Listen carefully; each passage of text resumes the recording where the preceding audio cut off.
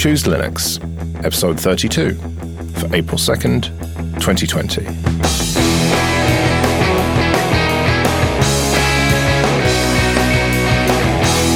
Hello and welcome to the show. I'm Joe. I'm Drew. And I'm Mel. And here we are for episode 31. And before we get started, you want to give a bit of a shout out to the Solus team, Elle? I do. You know, after we tweeted out that we'd reviewed it, they were very interactive and just joking around with us. And it just made me realize how much having a strong team behind your product that is available to the community can mean. It was very obvious to me that if I had had problems or I'd had questions, they would be just as responsive. I think that goes a long way for people just starting out with an operating system. Yeah, and if you look at the YouTube episode, Josh, who's the lead dev there, left a detailed commentary of kind of addressing some of the points that we made, so do check that out. But let's get on with today then, something a bit unusual. Windows 10. Windows 10? So, Elle, you've been using this. First of all, why have you been using Windows 10? All right, I am going to be a little bit too honest here, and if anybody ever caught my Confessions of a Sysadmin talk last year, you know there was a part of it where I proudly announced, I've never used Windows, and I was just so proud of that fact. And the more that I've gotten into researching cybersecurity and just the fundamentals of computing, I've realized what I've been talking about is, hey, I'm trying to tackle this with one hand tied behind my back. Because though Linux kind of rules in the server world, Windows is everywhere. Yeah, it's still very much dominant on the desktop. So as someone who's mostly used Linux, how did you get on with Windows 10?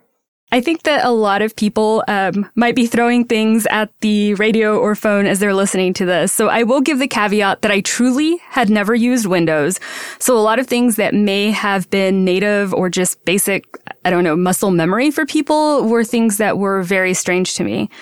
I think I spoke on a different episode about the fact that it took me 3 days just to get it installed because I couldn't figure out how to make the USB.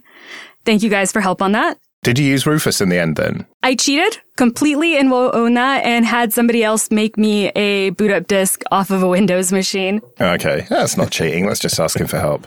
I think that's the biggest thing that I've learned through all of this is just admit your, I want to say ignorance because that's what it feels to me. And I'm sure there's a nicer way to say it, and ask for help because it will make the journey, whether it's Linux or Windows, a lot easier. Definitely, yeah. No matter what you're using, whether it's a Mac or Windows or Linux or Android or iOS, if you have problems, then yeah, just ask someone who knows about it. And generally speaking, you're going to find someone out there. We talked about the community. I'm sure that even in the Linux community, people will help you with Windows because most people, Drew, you've got a fair bit of experience with Windows, right? Going all the way back to Windows 3.1. Yeah, absolutely. Okay, so I get it installed, and honestly, that was really easy. It was very similar to a lot of the Linux installs that I've done, where a system is completely just using the GUI. I'm not having to configure a lot. So really nothing to provide back on that. But once I got it loaded, I went through the update process, which I was expecting to be a lot worse, as much as people speak negatively about that process. Choosing my words carefully here. And the one thing that suddenly just made me realize why people complain is the amount of pop-ups that just showed up on my screen. I've got Teams, I've got Outlook, I've got warnings, I've got tips, and I'm just like, okay, I can't judge the desktop because it's completely covered.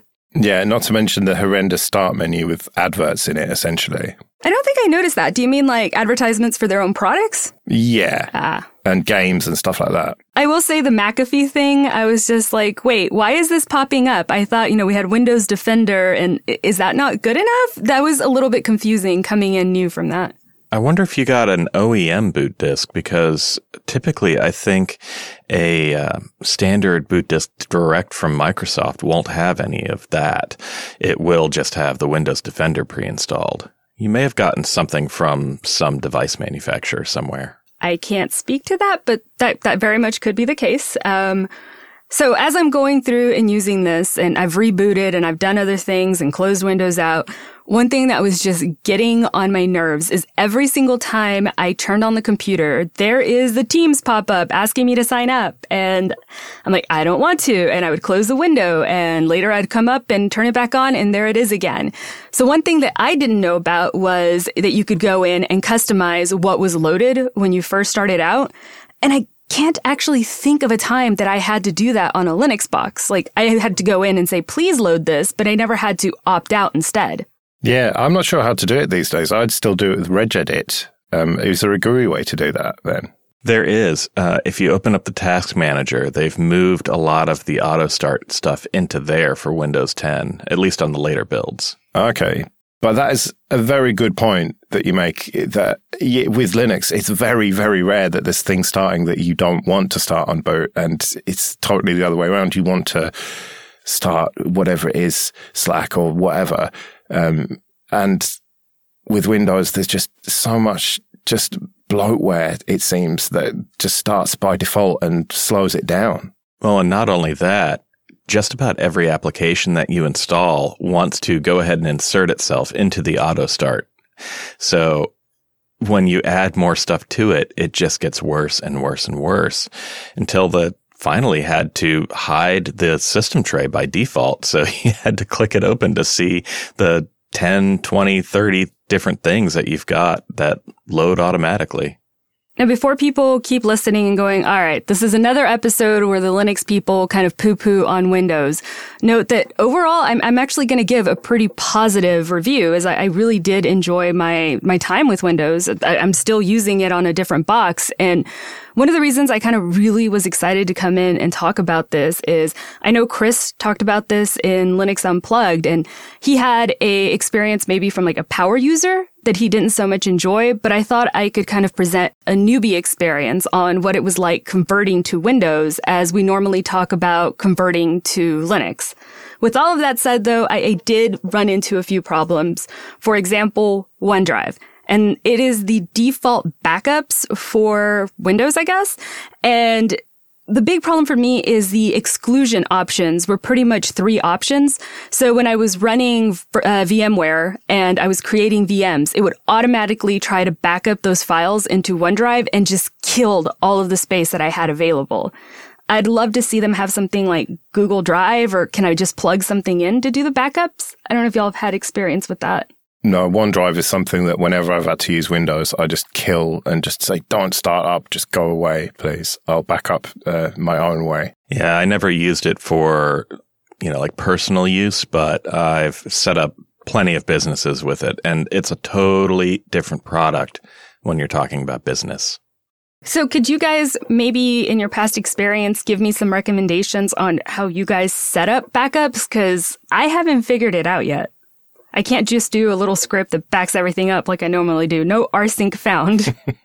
I would say the best recommendation out there is Backblaze for most people.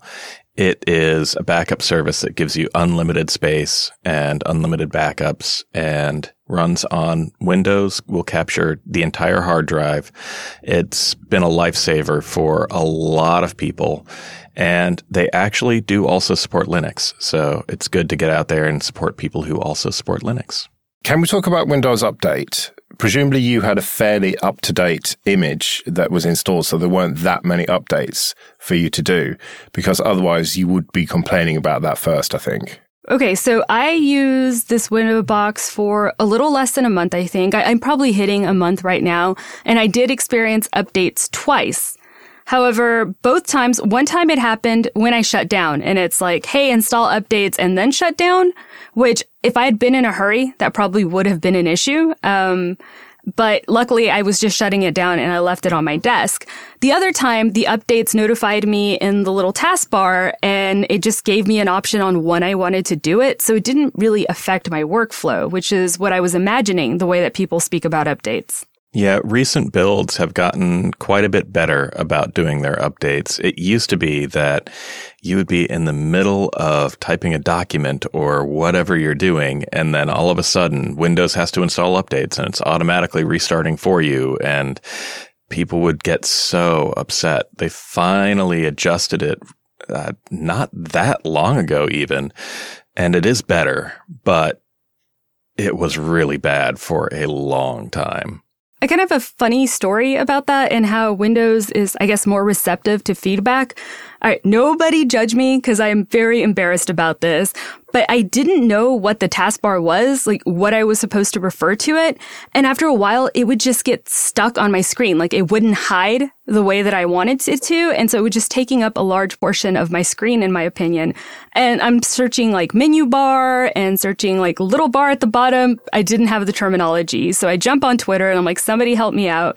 And one of the community advocates, Jen, actually reached out and she's like, hey, I work on the taskbar team. That's the word that you're looking for.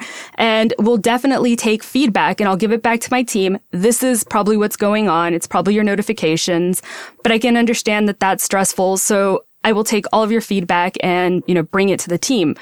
I thought that's a great outreach and a great way to make people feel more connected to the product, similar to what I had talked about with Solus. It's not a luxury that many Linux distros can afford, though, paying people to hang around on Twitter looking for that stuff and helping people. A huge company like Microsoft can afford to do it, but a smaller distro has no chance. Well, and that's a pretty new thing, too. A lot has really changed with the culture around Microsoft. I mean, us Linux users, we've been watching it for years, and just in the past couple of years is when they've really become more, consumer friendly. I'm not quite sure how to describe it, but more open with their users and especially with non-business users. It's something that I'm still getting used to personally.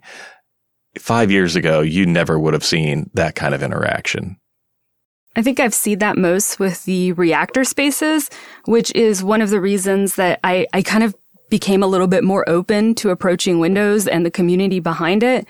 Because, here they have all these spaces that are just opened up for free to community. They give rooms where people can have, meetings. And I've been to a few conferences where they were being held there. And I don't know, it gives me that sense of community that is the reason that I flocked to Linux to begin with.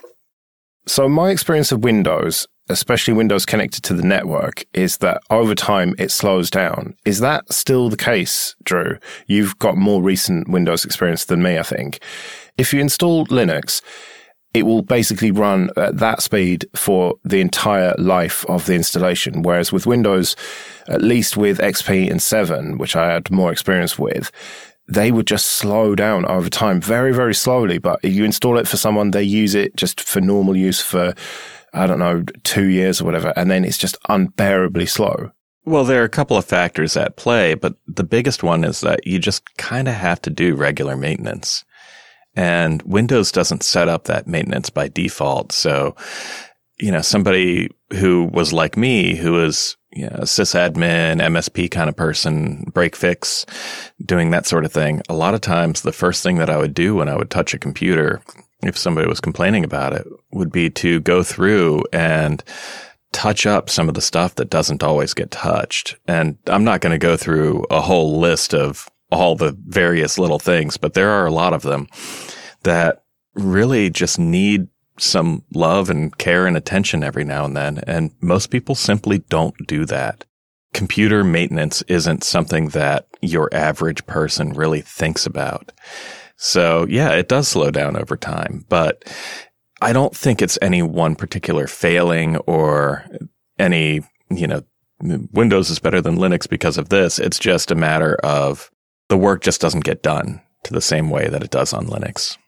So something that I'm surprised that you haven't immediately complained about, El, is the telemetry stuff, the privacy stuff. With Linux, that is just a given. You just assume that it's not going to be phoning home. And when certain distros have tried to add a bit of telemetry stuff, everyone's up in arms. Whereas all that stuff is generally on by default in Windows. Did you specifically turn it off or what? I must admit that this is kind of a first world benefit or a benefit of working for a technology company, is that I've very much been, use the right tool for the right thing. I still have a Cubes build. I'm still using Tel. I have a Linux box. So I really wasn't worried. I'm not doing my banking on my Windows box, even though I guess I'll get to that in the virus section of this conversation. But it was just a really simple laptop for me to use when I even presented at scale with it, which was kind of a scary experience. It became like a travel computer where I really didn't worry too much about it. So you weren't worried that it was phoning home and giving Microsoft all your data then? It was kind of like, I don't care in this minute. Like, I hate to admit that, as privacy oriented as I am, but I was just careful with what I was running on it, knowing that this was just a test and play experience. If this was an everyday daily driver, it might have been something that I was more worried about, but I have to admit that I didn't delve into the subject. Fair enough, yeah. One thing I brought up was actually virus scanners or malware scanners. I'm not really sure what they're called on the Windows side because I've only ever really used them on the Linux server side. But it was interesting because as I'm going through it and I'm researching a little bit, I know there's Windows Defender. However, there are a ton of products out there being sold for, antivirus and just security-wise on that end. And I remember whenever we did it Linux server side, we scanned for Windows viruses more than we scanned for anything on the Linux operating system itself. I actually jumped on Twitter and said, hey, what's going on with, antivirus on Linux? Is anybody running it? And really the only responses I got were server side. So that was a minute of pause. Like, I'm understanding that by running Windows, I am exposing myself a bit more to compromise and vulnerabilities. Yeah, and that's just because of the sheer amount of time that Windows has been around and the number of Windows installations out there. It's a target that's worth pursuing, whereas Linux on the desktop is such a small niche that it's just not even really worth it unless it's specific targeted attacks. Well, and to add to that, there is so much cruft left over from older versions of Windows where they have decided specifically that they are going to keep supporting older stuff.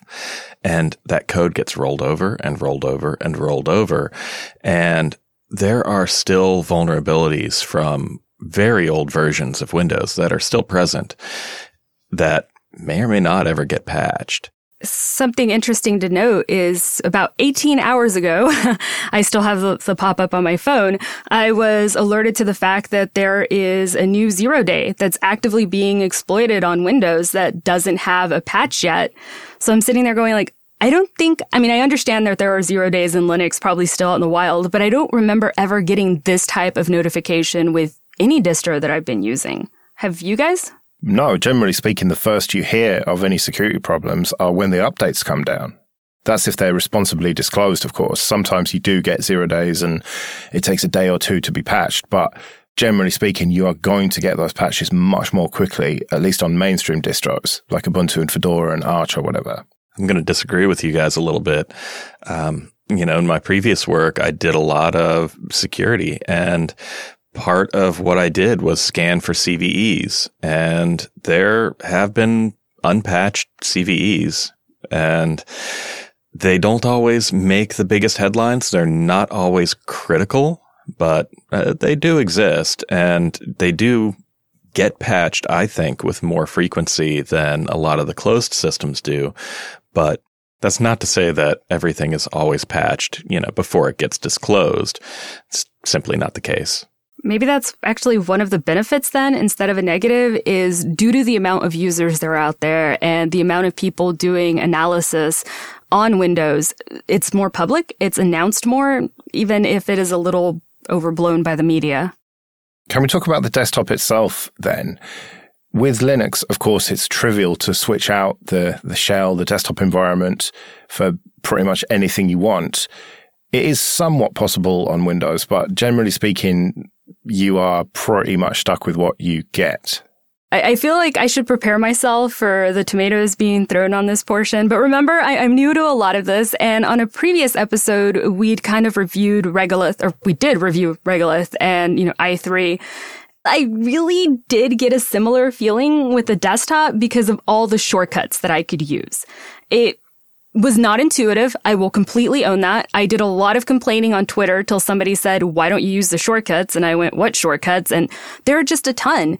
Especially right now, my favorite is all of the different desktop environments. So if you do Control Windows and then the side keys, depending on which way you're going, you can get completely different desktop environments that reminded me a lot of my experience on Cubes, of having everything separated.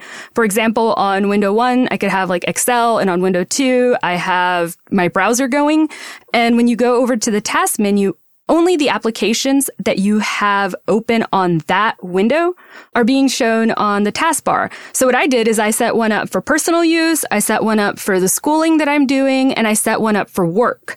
And I wasn't being distracted by the other things. I could just focus on what I was doing at that time. So bravo to whoever set that up.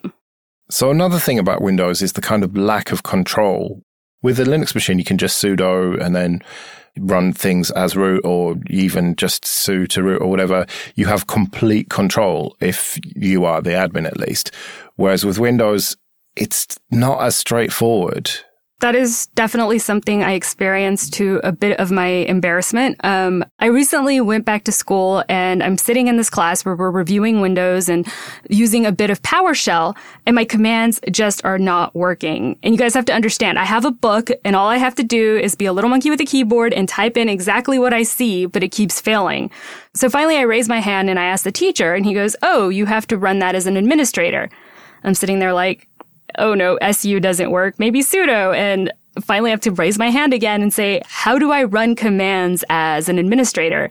And it turns out I actually have to open the application as an admin, which to me is a little scary. It's like, going up to root and just staying there. It just seems a little bit of dangerous if you were going to actually be doing something where you're running scripts and could accidentally run something you didn't mean to. I will completely own doing that on a Linux box. Yeah, you have to right-click and run as administrator, don't you? Which is not very intuitive if you're coming from Linux. With all that said, though, one thing that I failed to do on Windows, which I always tell everybody to do on Linux, is go and read the docs. So once I knew the proper terminology to start researching and actually going through their documentation, I will say that they have an amazing team. These docs are on point. They take the time to actually do screenshots for individuals like me that might not know what the text is actually referring to. So I can just go, okay, I click that box and I go this. And they take a section as well on the bottom to explain what is actually occurring. So bravo to their documentation team. Yeah, it's gotten a lot better. There was a time when Microsoft was not great about documenting things. In fact, they weren't even documenting things in their own code, to the point where they did at one point have to hire the Samba developers to come in and explain their own CIFS system to them. I did not know that one. I'm going to go and read up more on that. Well, to wrap up the Windows talk then, I normally ask if things are going to stick around. Do you think you're going to keep using Windows as well as Linux? I think I need to be honest. I think that I have really put myself in, let's just go with the pickle, having not used it. And I think there is a lot more to know before I can say I know the fundamentals of Windows. Yeah, that sounds like a sensible approach. All right, back to proper Linux then. Something that you've been using recently, Drew, is Sway Window Manager, which from what I can tell is i3 but with Wayland. Yeah, you're exactly right there. It is basically i3 for people who want to go all in on Wayland. So backing up, i3, that is a tiling window manager. Yes, it is the window manager that Regolith is based on, which we reviewed way back when. And essentially, instead of having floating windows everywhere, every time you open up something new, it places it into a grid with all of your existing windows. So everything is present all at once, but you also have virtual desktops that you can flip through. And Wayland is a little bit more complicated to explain. Yeah, Wayland is kind of the successor to the X window manager. It is the thing that drives your actual display and connects to your monitor hardware and translates the things that are going on into the computer into something that you see. But unlike Xorg, which is an actual display server, Wayland is just a protocol and you need other software to talk to it. That's right, and that's where Sway comes in.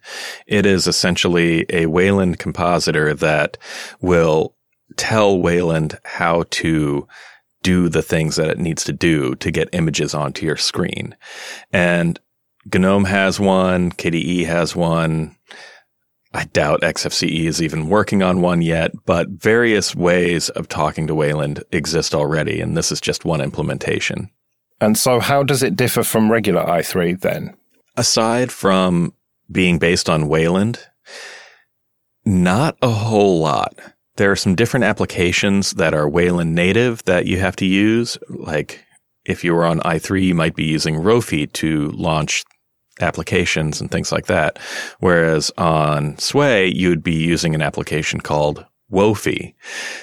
Clever naming there, but it works really well and it's nice and easy and works great on Wayland. You can still use the old X-based stuff, but it's just a little clunkier and it's not quite as fancy.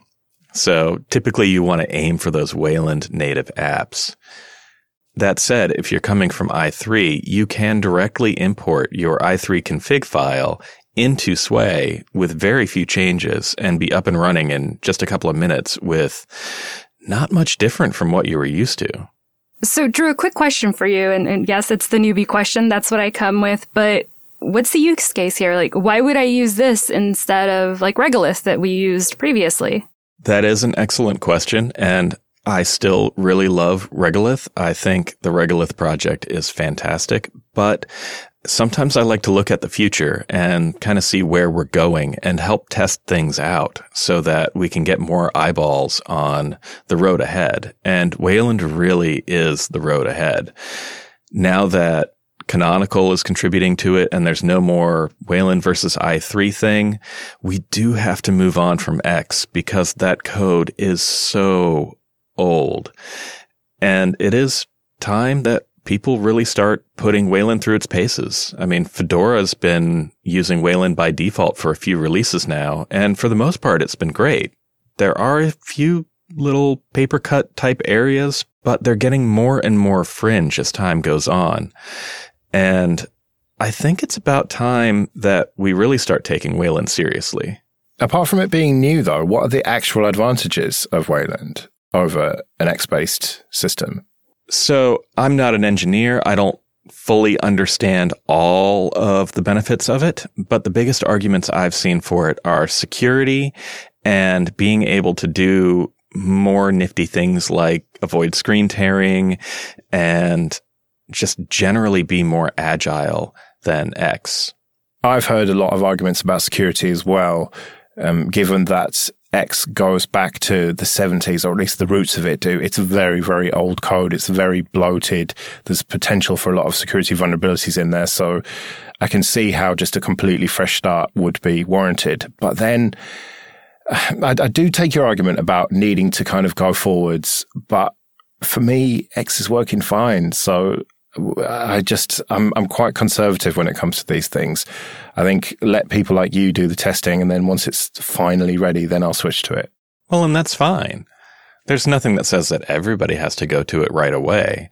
But I feel like anybody who's a little more adventurous like myself, there's nothing stopping you from at least trying it out. And if you're on something like GNOME, you can always drop back to GNOME on Xorg, which is the default for Ubuntu still. So, if you're feeling adventurous, maybe give it a try. If not, stick with what works. It sounds like this isn't going to be your daily driver then. It's something that you're kind of testing as an alternative to GNOME and Regolith and stuff. Yeah, I don't think I'm going to stick with it for forever. I will probably go back and play with it. I kind of get this bug where I want to do a tiling window manager once every year or so, and I'll spend about a month, 2, maybe even 3 months with a tiling manager for a little while, and then I'll end up going back to something a little more, familiar, something like GNOME. You're a strange man, Drew, I must say. Why don't you just pick something and stick with it? No apologies. I want to try everything. Fair enough. All right, well, we'd better wrap it up then. You can go to chooselinux.show/subscribe for all the ways to get future episodes, and you can go to chooselinux.show/contact for ways to get in touch with us.